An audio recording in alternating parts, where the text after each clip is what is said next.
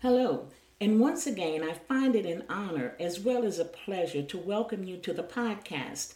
This is the voice of the prophet. I'm Prophet Beatrice Valerie Nero, and I'm your host for this production. This week, I'll be sharing with you part two of the episode entitled Absolutely No One, Not Even You, Wants You Blessed More Than God. Last week I shared with those who were listening that there are things we will petition our Father for, and rather than Him just doing it or giving us a direct answer, we will simply hear those infamous words from Him saying, "Trust Him." This week I would like to expound on that statement just a bit more. When our Father says to trust Him, it's not always a matter of Him saying that He's definitely going to do what we've asked. Those two words mean that He knows what's best and that we can depend on and have the confidence in Him to always and only do what's right for us. And that's in spite of what we may have asked for. Therefore, no matter whether He grants what we've requested or not, we can still trust Him. Remember, absolutely no one, not even you, wants you blessed more than He does. Also, as stated last week, there are things that some have prayed for that obviously are not a part of the plan that God has for us. It doesn't mean that our plans are wrong, immoral, or even sinful. It simply means that what we've asked is not included in what our Father knows is best. What did God say to Jeremiah in the 29th chapter of that book? In the NIV, the 11th verse reads, "For I know the plans I have for you, declares the Lord, plans to prosper you and not to harm you, plans to give you a hope and a future." God knows the plans He has for each and every one of us, and they are all for our good. When I was younger and still having babies, I begged our Father for a little girl. But it just wasn't what He had planned for my life.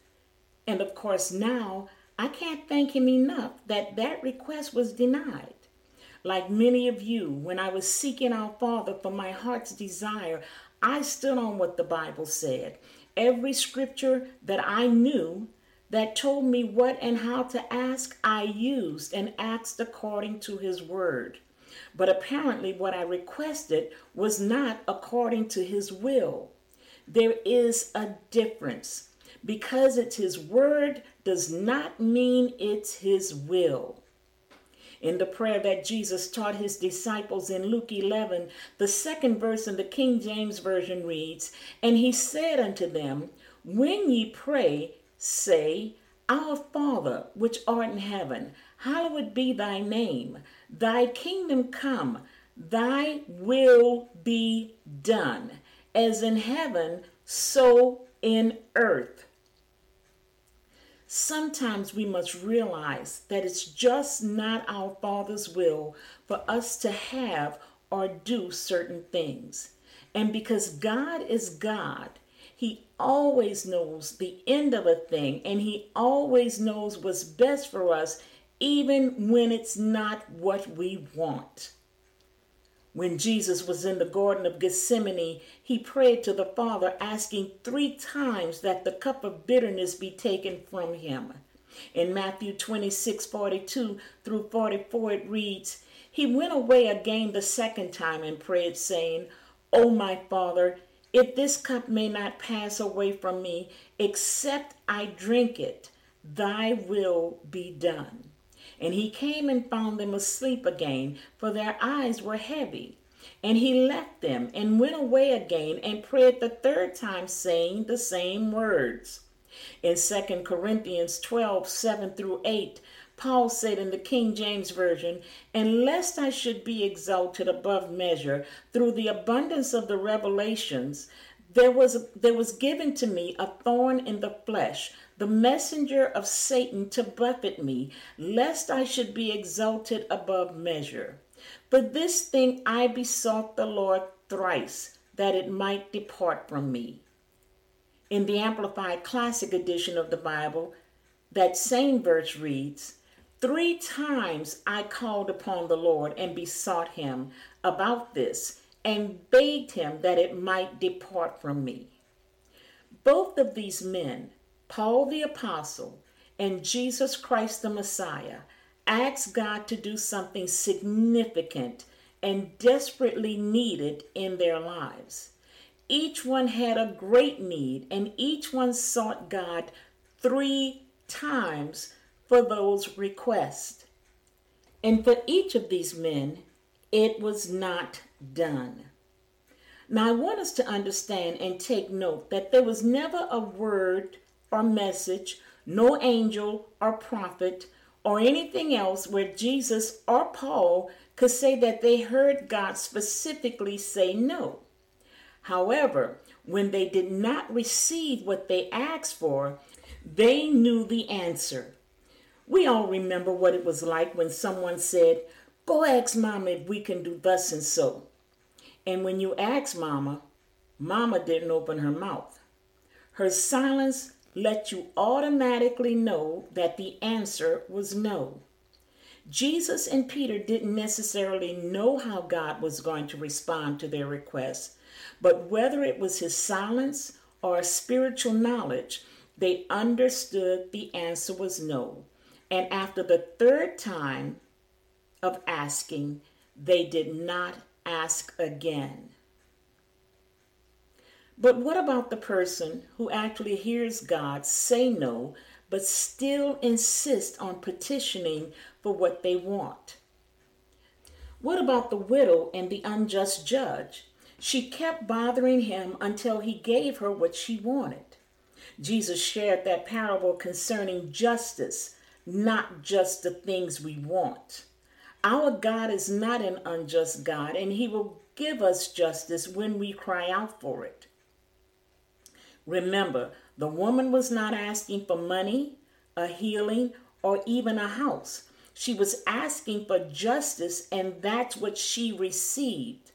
I think for many of us, our Father in his infinite mercy may allow some to continue petitioning him for certain things, and while not granting them, will still show mercy because they don't know how to hear that emphatic no.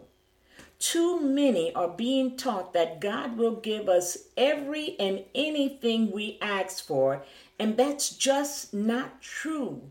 There are times that God says no, and whether we hear it in our spirits or just realize that what we ask will not be granted, we must accept and recognize when God says no. There was a man in the Bible who insisted on continuing to ask God for what he wanted after specifically hearing God say no. He was nearly killed because of it. Balaam also asked God for something 3 times. He asked if he could curse Israel. After knowing that God had previously said no, he put in a second and even a third request. After the 3rd time, finally God told him yes. Of course, we all know the story, and if it had not been for Balaam's donkey, the angel of the Lord would have killed Balaam. As desperately as we may desire a thing or even need it, there are times that we must accept no as God's answer. However, in order to know when and if our Father is saying no, we must learn to hear his voice. We should learn to hear his voice so that we will not be so easily deceived. Oftentimes I've heard people praying for things that were spoken into their lives through prophets. Unfortunately, some of the things that were spoken were never spoken by God. When knowing God's voice personally, one will recognize false prophecies as well as false prophets. One will understand that if a prophecy doesn't come to pass, they would be able to identify whether it was the prophet or perhaps something from within themselves. I've heard people call others false prophets because they didn't receive what was spoken to or over them. Of course, we all know that there are those who falsely say things in the name of the Lord, and they will stand in judgment for it. But what about those words that God truly spoke and yet they did not come to pass? They never manifested. There have been times that I have ministered God's word to people and the words did not come to pass. So what happened? What about that? Let's look at what God spoke to Solomon in 1 Kings 9. At the 6th verse it reads, "But if you or your descendants turn away from me and do not observe the commands and decrees I have given you and go off to serve other gods and worship them, then I will cut off from Israel the land I have given them and will reject this temple I have consecrated for my name. Israel will then become a byword and an object of ridicule among all people." In the previous verses before 6, 7, and 8, God had just promised Solomon that he would bless him as he had blessed David, his father. When we read Deuteronomy 28, we see the blessings that were spoken over Israel. But in the very first verse of that chapter, the very first word makes all the difference in the world. That word is if. If they would obey. And so it is with each of us. There are stipulations that come with the promises, whether it's through the word we hear in our spirits or prophetic words that God gives us through his prophets. The stipulations are that we must stay in his will in order for these things to come to pass. We must obey his word. When I or another prophet gives someone a word and it doesn't come to pass, is it or was it because I'm a false prophet? Not at all. Was it because someone else was a false prophet? Not necessarily.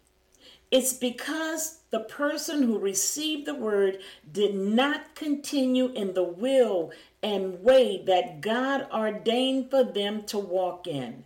There is no need to continue in prayer when someone decides to continue in sin. As I used to hear the elders in the old churches say years back, that the only prayer of the sinner that God hears is the prayer of repentance. God is truly merciful, and his grace is abounding. There are times that his grace and mercy will allow for the sinner to receive from him. As his word says, with his loving kindness, he draws us to repentance. However, in order to receive all that he has promised, there are a few things we need to remember. First, we must remember that he will only do what's best for us. Therefore, if and when God says no, it's for our own good.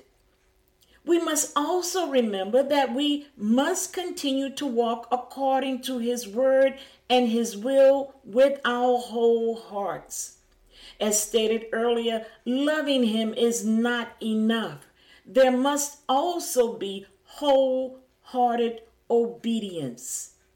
And finally, remember that no one wants us blessed more than God. According to the Amplified Version of the Bible, it says in Psalms 35:27 that God takes pleasure in the prosperity of his servants. It literally gives him pleasure for us to prosper and do well. But no, he will not give us someone else's spouse or fire someone from their job or strike them dead just because we don't like them. He's not going to let us win the lottery or find someone else's big stash of drug money so we can give it to the church just because we ask. When and what we ask of the Father must be according to his word and his will, and it must be what's best for his sons and daughters. Remember, he knows the plans that he has for you, and they are for your good. In closing, let me answer the question that I know some will ask.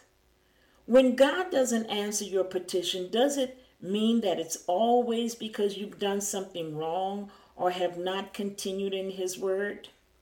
Not necessarily.